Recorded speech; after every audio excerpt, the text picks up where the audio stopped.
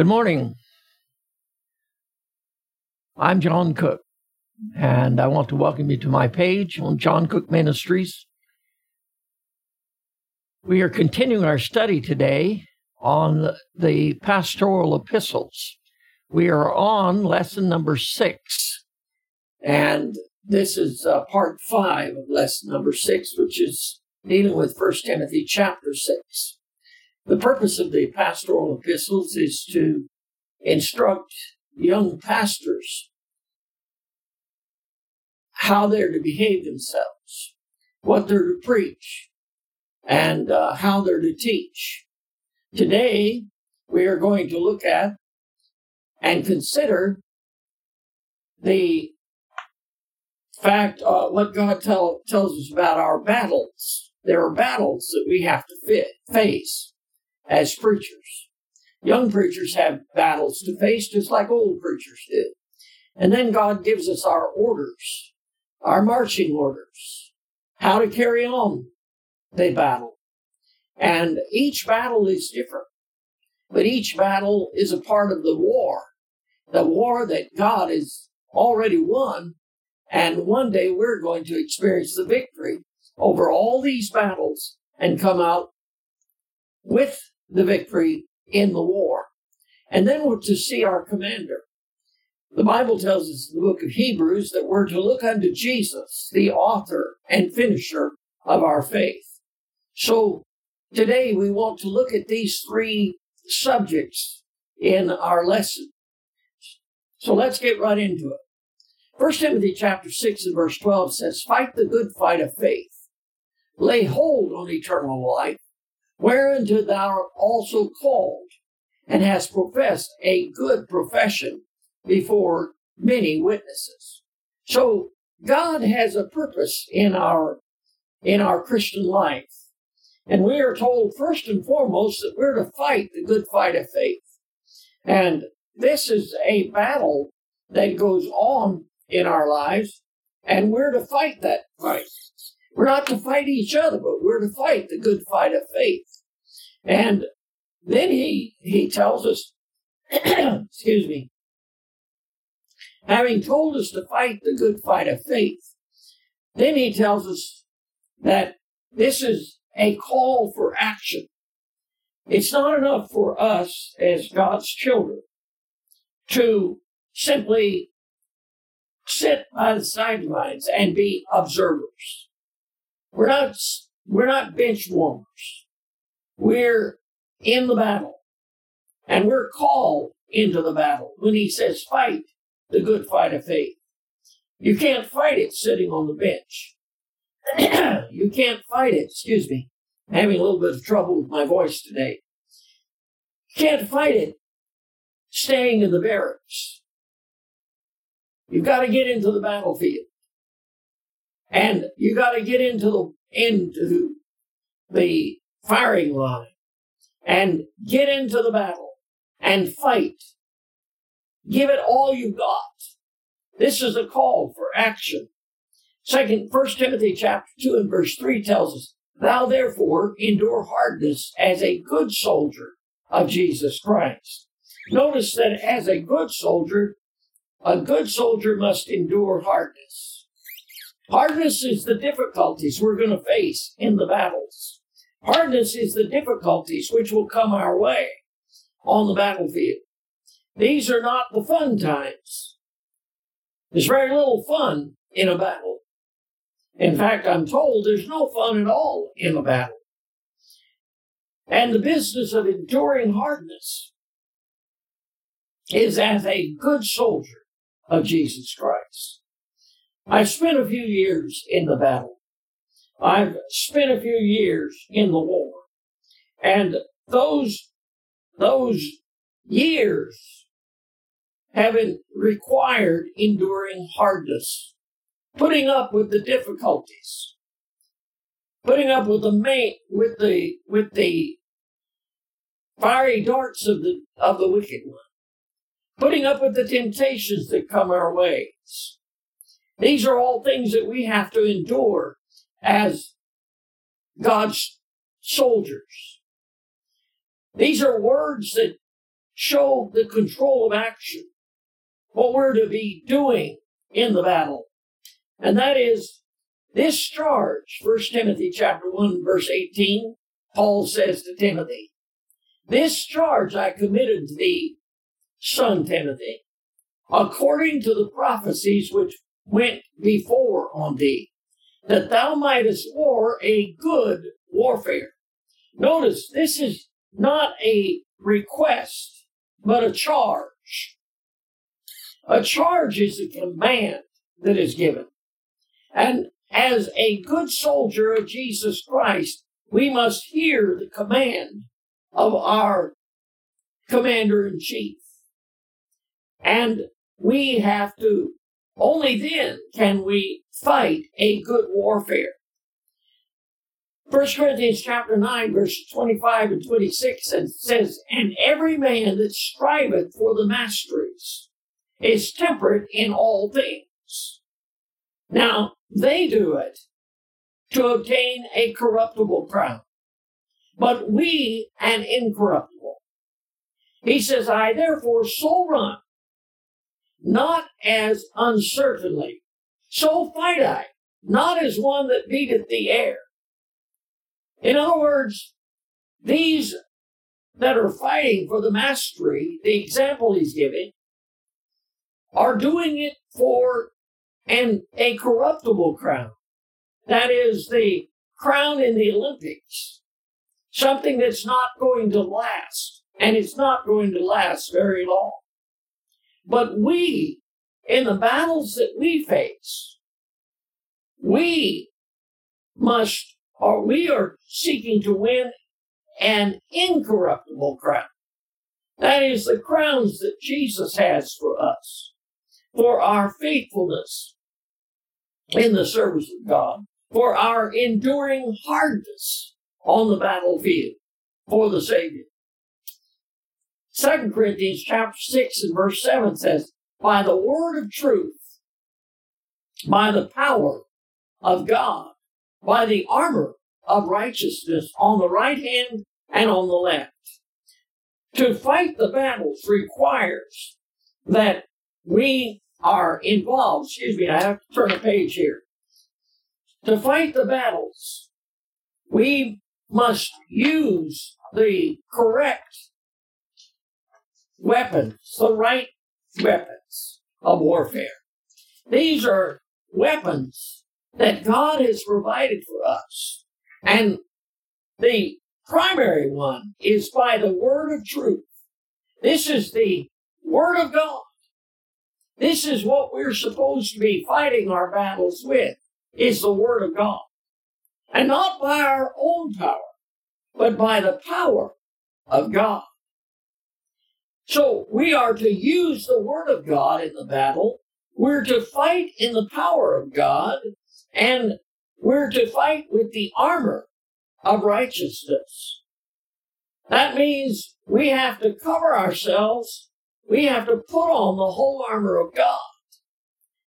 And by putting on the whole armor of God, we can stand in the battles.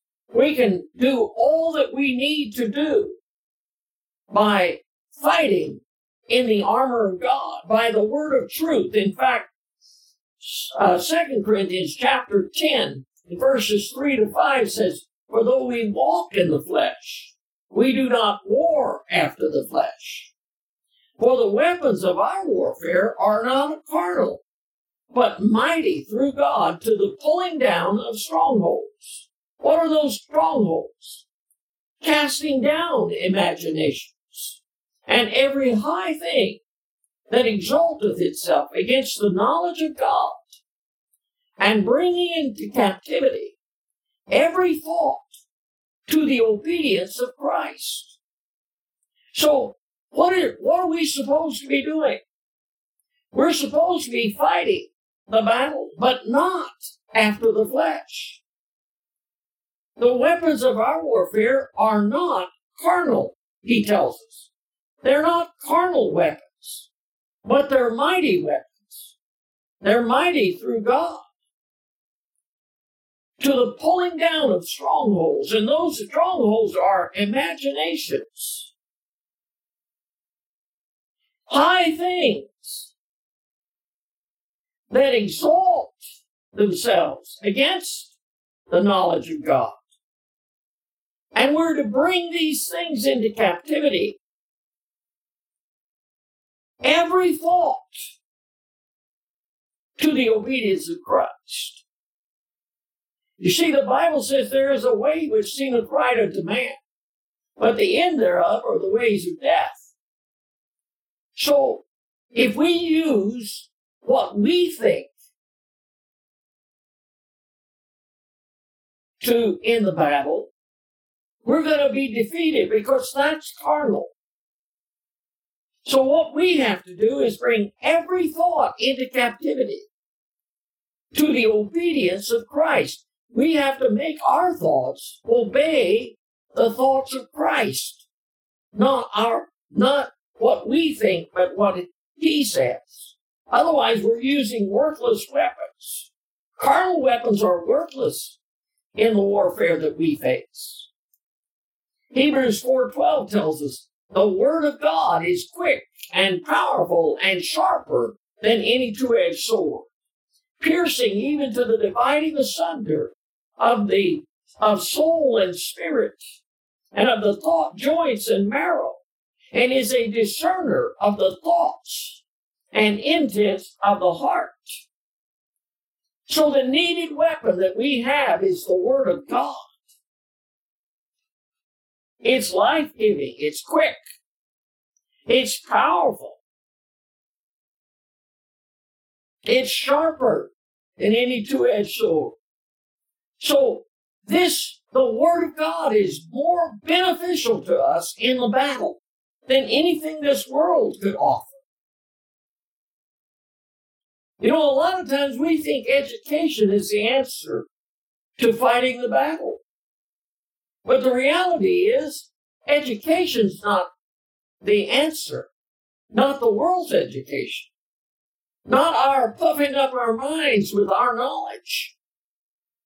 But our knowing what the Word of God says and knowing how to use the Word of God in the battles. It divides asunder every thought. It divides asunder the soul and spirit. It divides what you can't divide. It divides between the joints and the marrow. And it is a discerner of the thoughts and intents of the heart.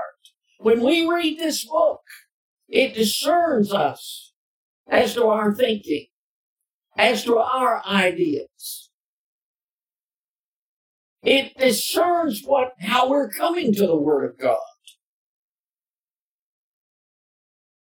It discerns even the very thoughts of our mind. It's a living book. This is the book that God has given us, the weapon of our warfare, the Word of God. 2 Timothy chapter 4 and verse 7 says, I have fought a good fight. I have finished my course. I have kept the faith. This is what we should be able to say at the end of the battles. I was in the battle. I fought a good fight. It doesn't say I've labored in a good sewing circle. It doesn't say I've enjoyed myself in the recreation hall. As an old song that I can remember hearing when I was younger, it said, it's a battlefield, brother, not a recreation hall. Let me say to you today, we're in a battle. And we've got to fight it with everything we've got so that when we come to the end of our path, like the Apostle Paul speaking here in 2 Timothy chapter 4 and verse 7, when he came to the end of his battle, he said, I have fought a good fight. He was about to go to heaven. He was about to depart this land, this earth that we live on. He said, I've fought a good fight. I've finished my course. I've kept the faith. That's a threefold plan for success. And that is fight a good fight. Finish the course that God has for us. And keep the faith of our Lord Jesus Christ. Keep the faith of our Word of God, of the Word of God. Continue to trust the Word of God. Don't ever give it aside. Never set it aside. Don't let this world replace what God has to say. Don't let the teachings of men replace what God has to say. Let's speak, thus saith the Lord. Let's preach the Word. Then he goes on to say, lay hold on eternal life. Is he talking about keeping ourselves saved? Well, that's not possible because we can't keep ourselves saved. So what's he talking about? He's talking about living the Christian life. In Philippians chapter 1 and verse 21, he says, for me to live is Christ, to die is gain.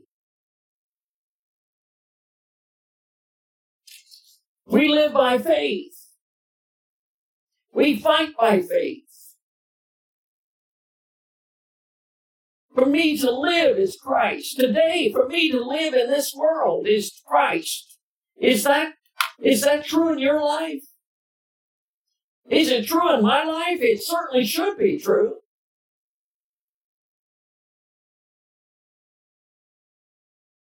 Do I live for Jesus Christ? Do I live so that Jesus Christ shines through me, that others see Jesus in me?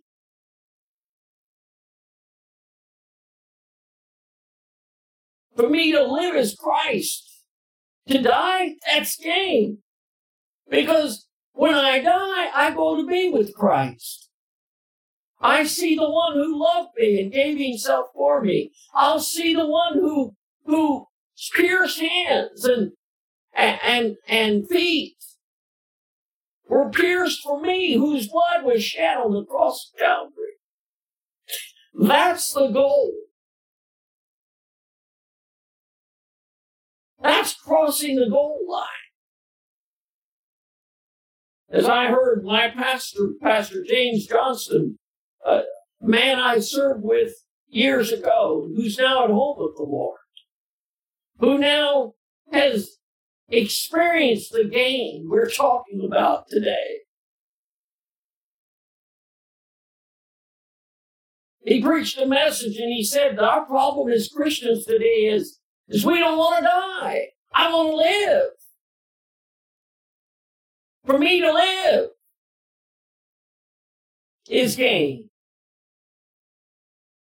That seems to be our attitude. Many today, because of this coronavirus, that people are locked away in their homes in fear. You know what they're fearful of? We're fearful of death. But if we, as Jesus Christ tells us in the Word of God, if we love Him, if we receive Him as our personal Savior, then for me to live is Christ. I live for Christ. But to die, that's gain. That's not loss. We look at death from the human side, and we see it as, I just realized I've got two mics on. Sorry about that.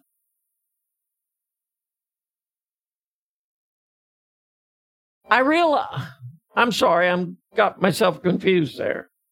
But for me to live is Christ. We in our lives as human beings, we look at death as loss. We lose everything. You can't take it with you.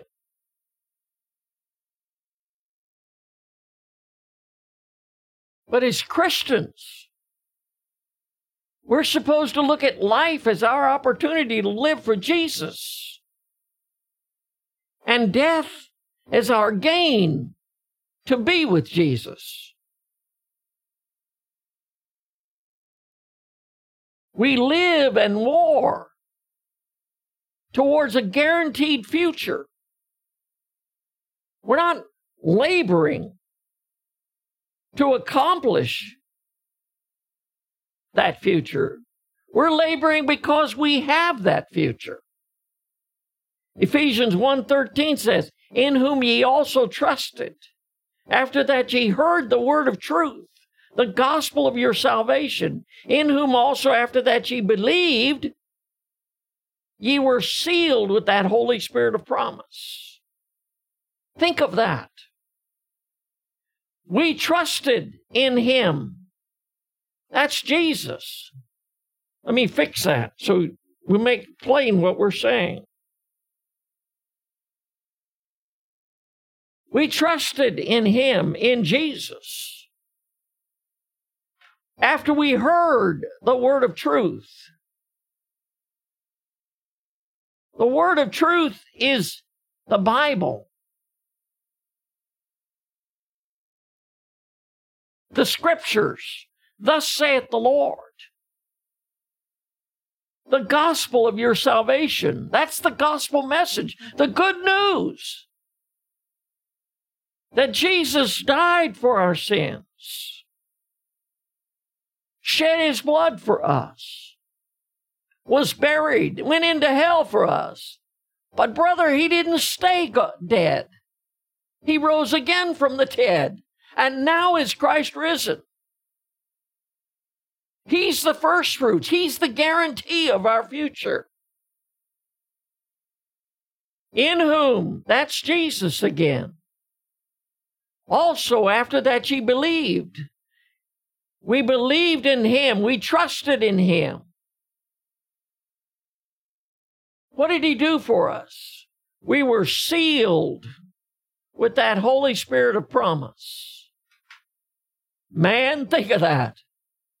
We are sealed today. Sealed unto the day of redemption, the Bible tells us. And thank God we have the guarantee that we are not trying to be saved, but we are already saved, and it's a predetermined destination now. We are predestinated in Jesus Christ unto him and unto good works in this world. It's the assurance of guaranteed future that keeps us in the battle. Not only helps us to fight the battle, but it's the thing that keeps us going, is knowing that we can't lose. 1 John 5:12 says, "He that hath the Son hath life. He that hath not the Son of God hath not life." So, it's who you have. He that hath the Son hath life. If you don't have Jesus, you don't have life. It's that certain. If you have him, you have life. The next scripture, verse 13, says that he that hath the Son hath life, he that hath not the Son of God hath not life. These things have I written unto you that believe on the name of the Son of God, that ye may know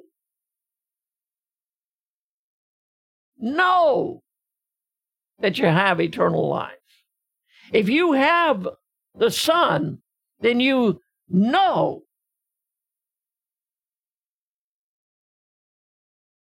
that you have eternal life. That's the privilege we have as Christians. So we stay in the battle because we know we have eternal life. 2 Timothy chapter 2 and verse 12 says, "For the which cause I also suffer these things. Nevertheless, I am not ashamed, for I know whom I have believed, and am persuaded that he is able to keep that which I have committed unto him against that day." The key is assurance of salvation. when you know that you're saved, when you know that you can't lose it, when you know that your salvation is certain, you can get into the battle and fight that thing. The battles with the habits in our lives that were there before we got saved that we have to get rid of. The battle of getting out and witnessing for Jesus. The battle of fighting against this old flesh and its desires and its lust.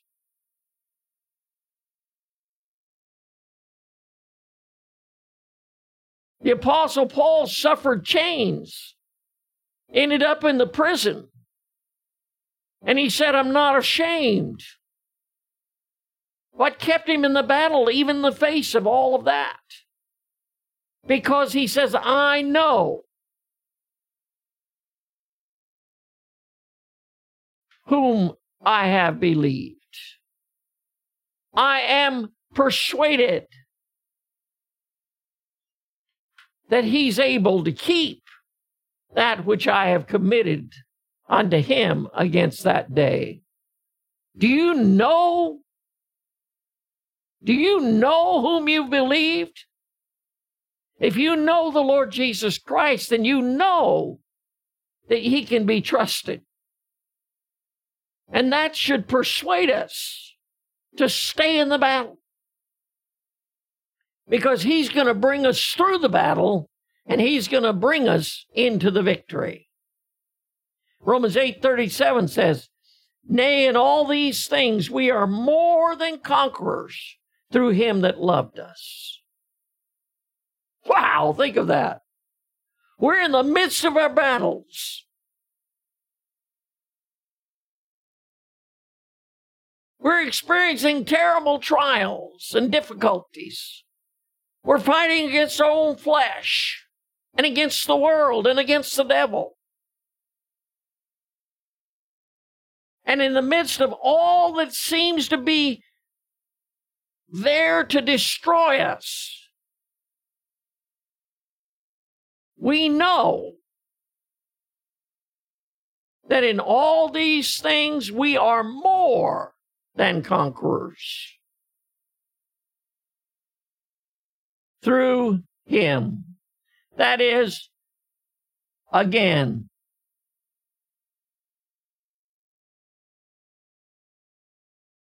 Jesus.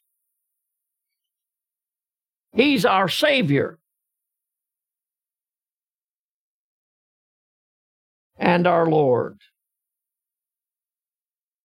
We can't lose. We can't lose. We are more. We are, present tense, in the midst of the battles. The bullets are flying. The arrows are being shot.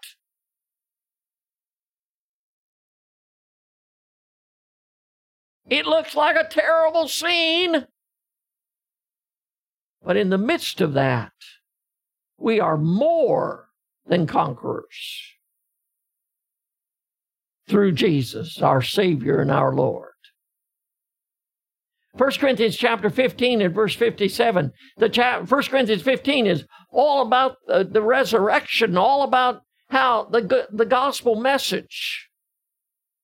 But thanks be to God, which giveth us the victory through our Lord Jesus Christ.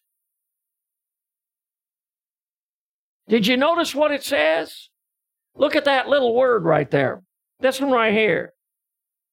Giveth us the victory through our Lord Jesus Christ. We've already got the victory. We're in the midst of the battle, I said. Excuse me, I'm going to have to take a drink.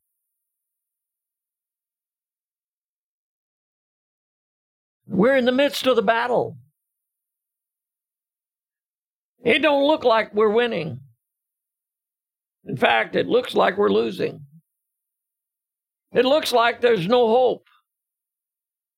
But the Bible says he giveth us the victory. Every victory we have comes from God. And it's there for the taking. All we have to do is stay in the battle. He goes on to say, whereunto thou art also called. We're called to the Savior. Romans 1 verse 6 says, among whom are ye also the called of Jesus Christ. The Apostle Paul said he was called to be an apostle. But he tells you and me as Christians, we are called of Jesus Christ. Do you realize what that says? The Spirit of Jesus Christ is the one that called us unto salvation. When we go out and we knock on people's doors and we share the gospel of the Lord Jesus Christ with them, and we offer to them the gospel of the Lord Jesus Christ, the Bible says, faith cometh by hearing, hearing by the word of God.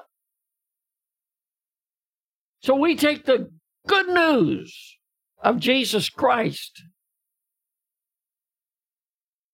to this world and tell them how to get saved.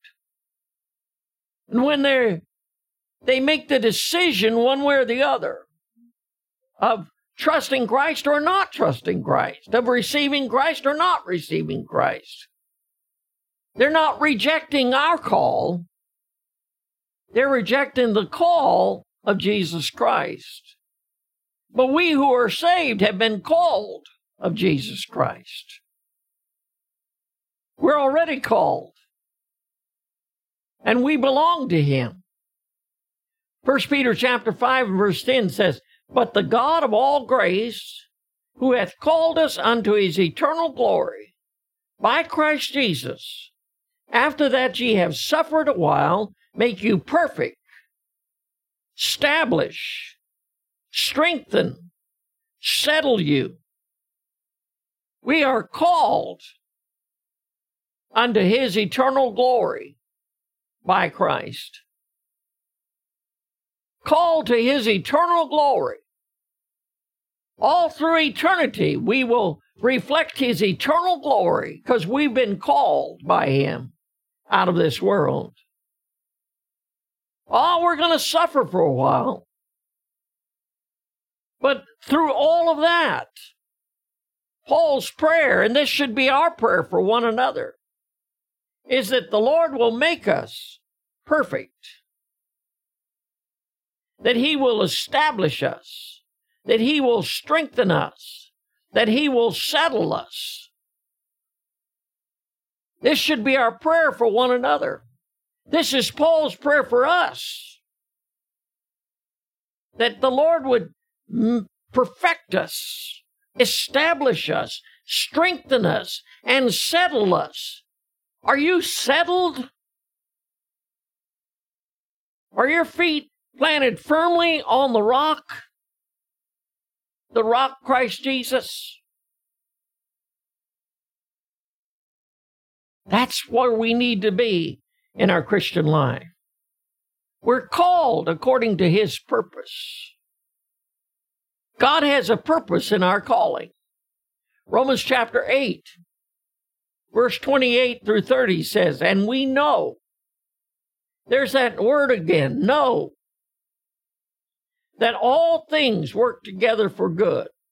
How many things?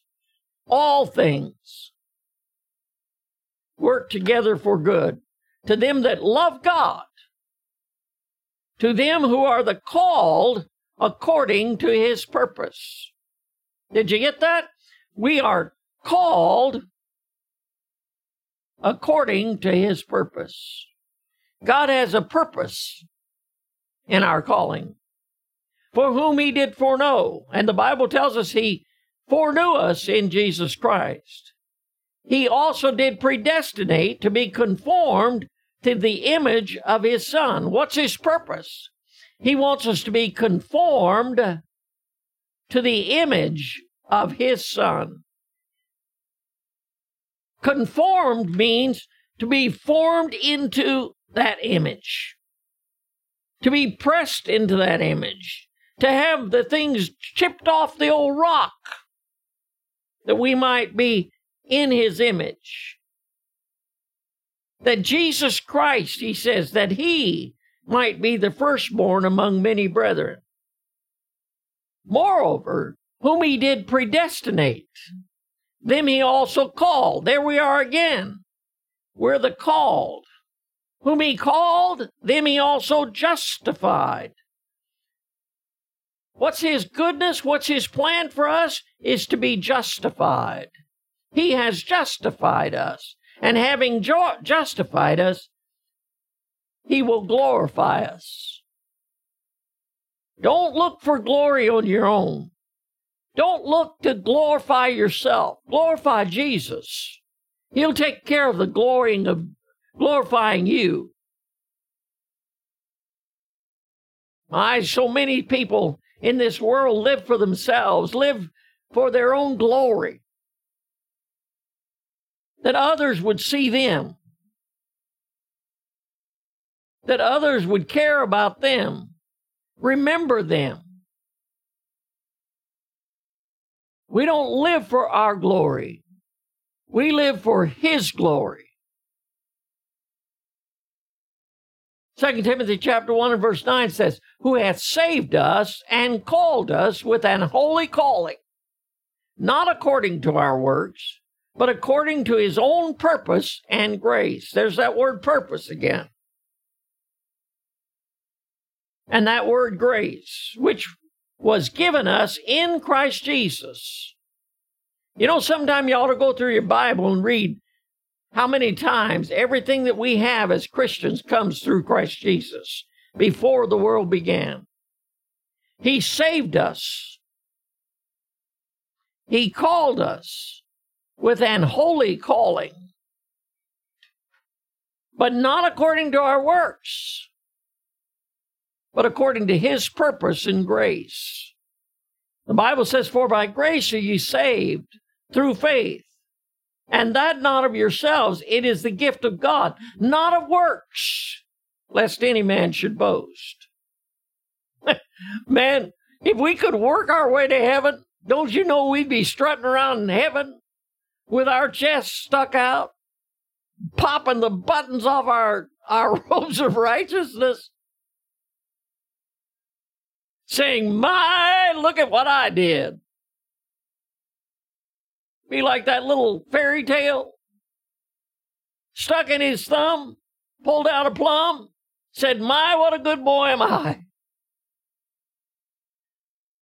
Well, God cancels that out because it's not by works, but through his grace. Well, we're called to a holy calling. This holy calling means we have a war that we have to battle in. And that's serving God. That's doing the things. That's facing the trials and troubles of this world and the enemy's attacks from the world of flesh and the devil. Our old flesh fights against us, trying desperately to enslave us once again. We who have been set free have to deal with the presence of sin when we want to do right. Ephesians 4 and verse 1 says, I therefore, the prisoner of the Lord, beseech you, that ye walk worthy of the vocation wherewith ye are called. Paul, as a prisoner of Jesus Christ, says, it's time for you who are called of Jesus Christ, who are saved and on your way to heaven, who are in the battle, walk worthy of the vocation. That's the job that God has given us. And what's that job? That job is to fight the good fight of faith, wherewith ye are called. We're called to walk worthy for the Savior. Then he goes on to say in that verse, and has professed a good profession. He's professed a good profession. Romans 10:9 and 10 says that if thou shalt confess with thy mouth the Lord Jesus, and shalt believe in thine heart that God hath raised him from the dead, thou shalt be saved. For with the heart man believeth unto righteousness, and with the mouth confession is made unto salvation. When we got saved, we confessed with our mouth the Lord Jesus. Not that Jesus is Lord, but the Lord Jesus. And we believed in our heart that God raised him from the dead. And you know what God said when we confessed with our mouth and believed in our heart? He said, thou shalt be saved. That means my salvation is in the past tense. Since the day that with the heart I believed unto righteousness, and with the mouth confessed to salvation.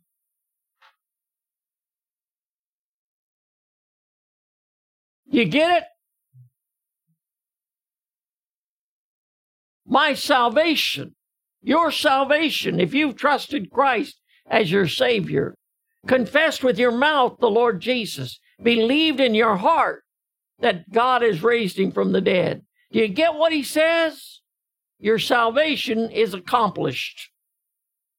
We're not in the battle to win our salvation. We're in the battle because we're saved. It becomes our fight. A fight that we are given by God to fight. We surrendered to the Savior the day we got saved. He's the Lord Jesus. At one point, Jesus said it. He said, why call ye me Lord, Lord, and do not the things which I say? That's a good question. Why do we call him Lord, but don't do what he says? But he is the Lord, and we surrendered to him.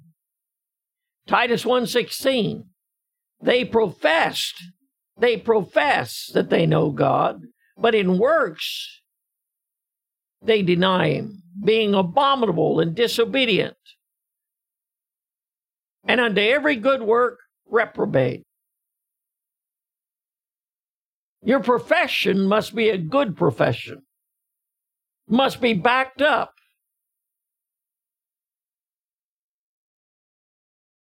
by obedience to the Savior. He says, ye have not chosen me, but I have chosen you, and ordained that you should go and bring forth fruit. The Bible says that he which hath begun a good work in you will perform it until the day of Jesus Christ. He's put a good work in here.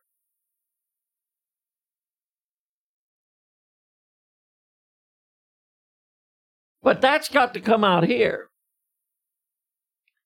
And that's the battles we're going to face. 1 Timothy chapter 6 and verse 13, the Apostle Paul says, I give thee charge in the sight of God, who quickeneth all things, and before Christ Jesus, who before Pontius Pilate witnessed a good confession. Jesus witnessed a good confession.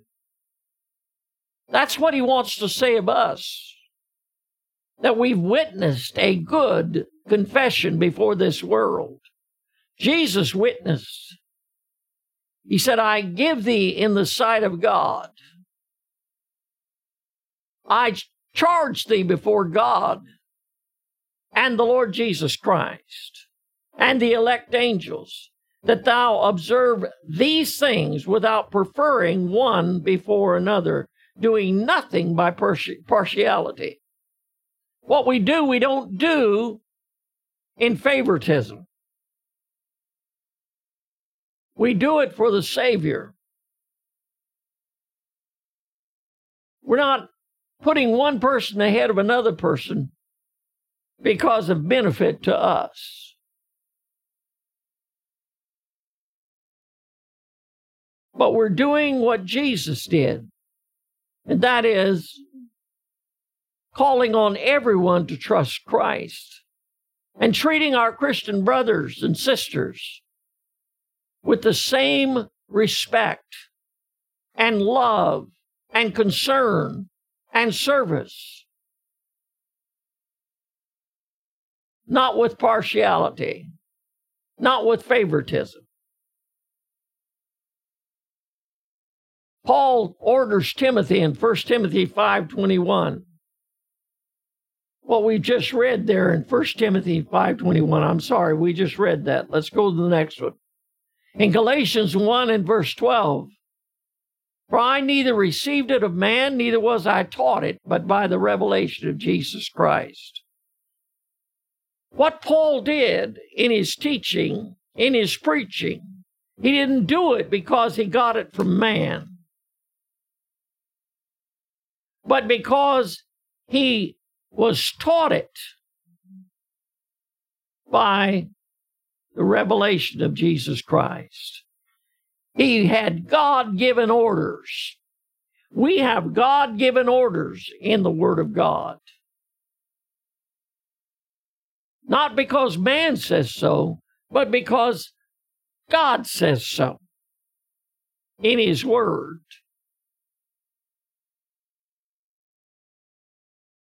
Psalm chapter 12, verses 6 and 7 tells us, the words of the Lord are pure words, as silver tried in a furnace of earth, purified 7 times. Thou shalt keep them, O Lord. Thou shalt preserve them from this generation forever. Now, I'm an old-time Baptist preacher. I believe this book right here, this one right here, I believe that every word of God, everything in here is the Word of God. This is the King James Bible. And I believe what God says here in Psalm chapter 12. They are pure words. He purified them 7 times in a furnace of earth. And I believe it when he says, thou shalt keep them, his words, and thou shalt preserve them, his words, from this generation forever. You know what that tells me? It tells me that when I hold that King James Bible in my hand, I am holding the preserved words of God. The pure words, they're pure because God preserved them. You know, that's the problem with all these new translations today.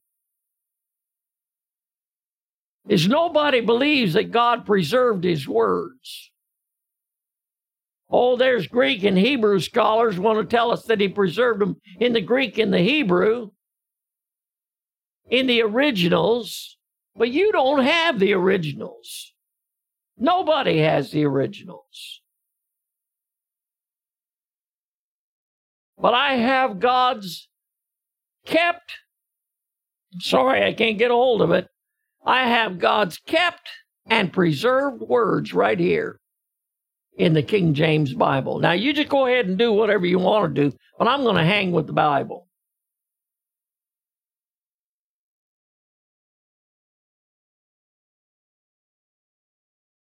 1 Thessalonians chapter 2 and verse 11 says, as ye know how we exhorted and comforted and charged every one of you as a father doth his children. We exhort our children. We comfort our children. We command our children. We encourage them. We comfort them in the battles they face as children. And then we give them charge I remember as a kid, my daddy used to say to my brother and I, remember whose kids you are. And we don't believe in saying that anymore. Maybe it's because we don't value the family name anymore. But my daddy's generation valued the family's name. And he would say, remember whose kids you are. Some cases we would say, but Mama, but Daddy, everybody's doing it. And my daddy's answer would be, and my mama's answer would be, you're not.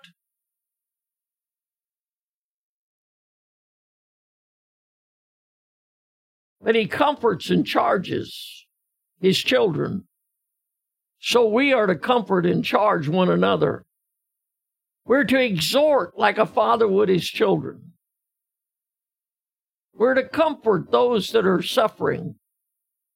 And we're to charge those in his service. Then he says, who quickeneth all things.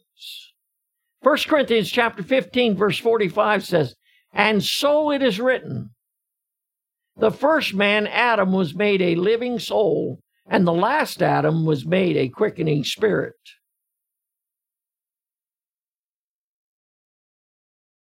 The first man, Adam,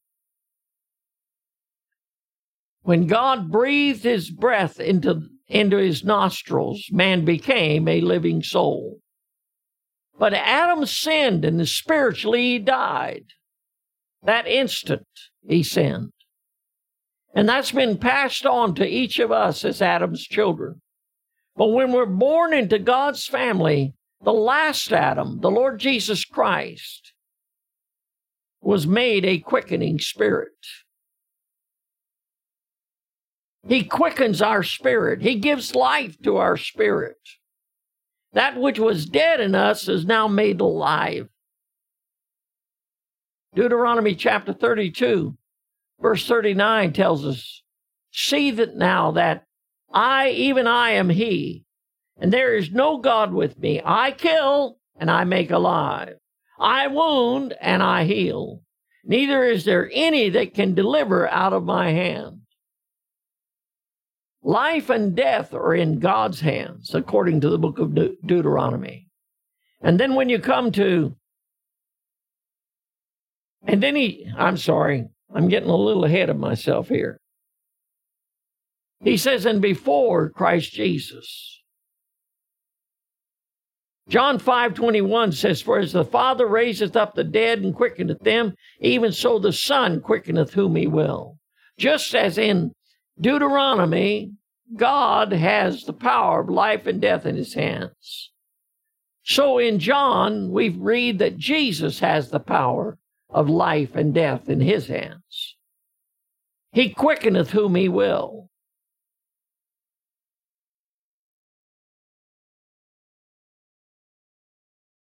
Only through the Lord Jesus Christ can we get saved.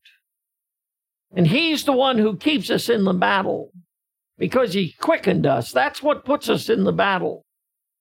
John 5:26, for as the Father hath life in himself, so hath he given to the Son to have life in himself. In Matthew chapter 28, Jesus says, all power is given unto me in heaven and in earth. That means he's got all power. He's got the power of life in himself. Jesus has that power. And he gives it to whomsoever he chooses. And he chooses all that come unto him and confess with their mouth the Lord Jesus and believe in their heart that God has raised him from the dead and get saved by the grace of God so they have life. I have life. You have life if you've come to the Lord Jesus Christ and received him and trusted him as your Savior. Our service is before the Savior and shall be tried by the Savior. All that we do for the Savior. Romans chapter 14, verses 10 through 13 says, but what why dost thou judge thy brother? Or why dost thou set it not thy brother? For we shall, now get this, we shall all stand before the judgment seat of Christ. For it is written, as I live, saith the Lord, every knee shall bow to me, and every tongue shall confess to God. So then every one of us shall give account of himself to God. Did you get that? Every one of us shall give account of himself to God. Now get two things here in mind. The judgment seat of Christ, we give account to Jesus. So we're giving account to God. We are all going to stand before the judgment seat of Christ, and we are all going to give account of ourselves. Now, what that's dealing with, we know from Scripture, is giving account of our service for Christ. Not to get our salvation. This is not dealing with our salvation. This is talking to Christians. This all here is talking to Christians.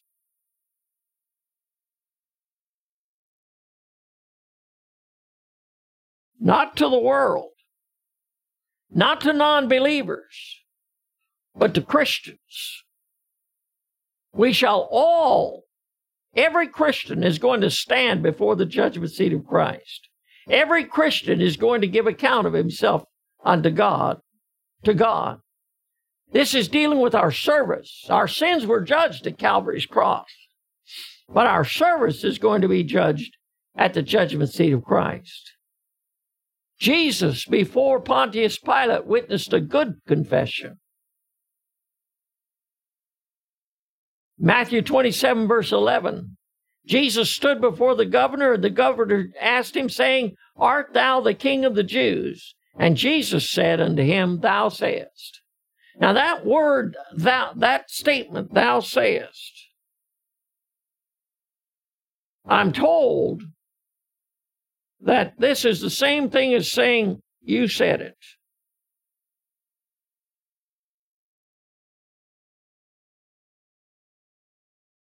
You said it, brother. So, that's what I'm told.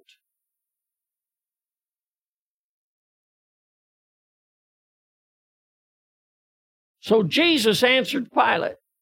In John chapter 18, verse 36 to 37, Jesus answered, My kingdom is not of this world. If my kingdom were of this world, then would my servants fight, that I should not be delivered to the Jews. But now, boy, that's important to keep in mind.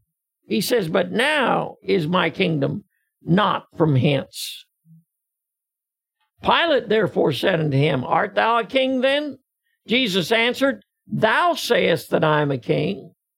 To this end was I born, and for this cause came I into the world, that I should bear witness unto the truth. Everyone that is of the truth heareth my voice. Jesus tells Pilate, his kingdom now is not of this world. His purpose in his first coming wasn't to set up his kingdom, but to bear witness of the truth. But the day is going to come when this world is going to become his kingdom. And when that happens, then every knee will bow and every tongue will confess that Jesus is Lord, to the glory of the Father. John 19, verse 11, Jesus answered, Thou couldst have no power at all against me, except it were given thee from above. Therefore he that delivered me unto thee hath the greater sin. You see, Pilate thought himself a bigwig, like a lot of us think. And he said, Don't you know I have the power of life and death over you? I can do with you what I want to do. And Jesus answered him, Thou couldst have no power at all against me, except it were given thee. The only power that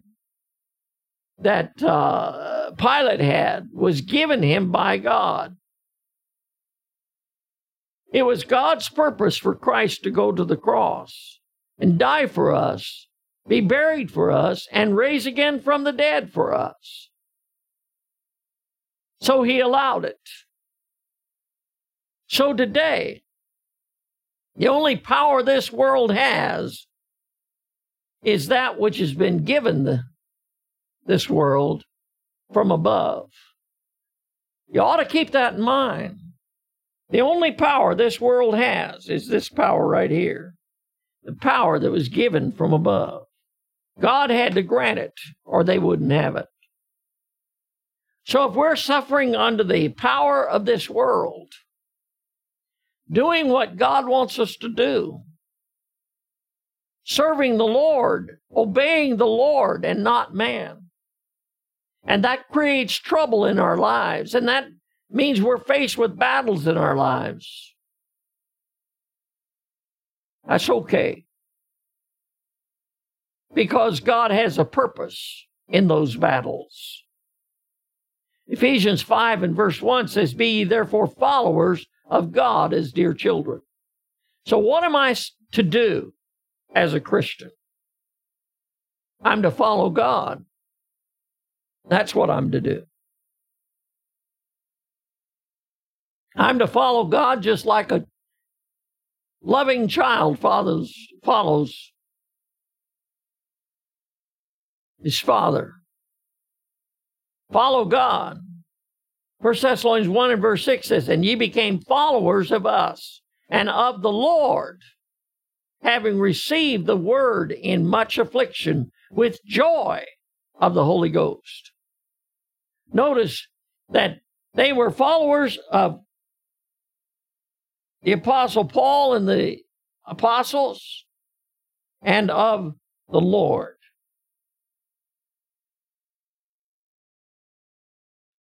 Apostle Paul at one point says, "Follow me even as I follow Christ." We received the Word of God. Those that brought us to Christ, we tend to follow.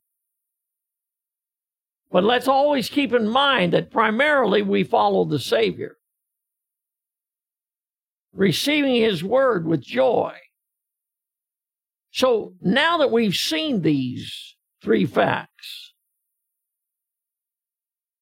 the battles, the orders, and our commander-in-chief, then let's faithfully follow our commander-in-chief, the Lord Jesus Christ. So this brings us then to the end of this lesson. We trust that God will bless you and has blessed you through this lesson. And you who later join us and listen to this, I trust God will give us fruit to His glory. Well, until the next lesson, this is John Cook from John Cook Ministries saying, God bless you.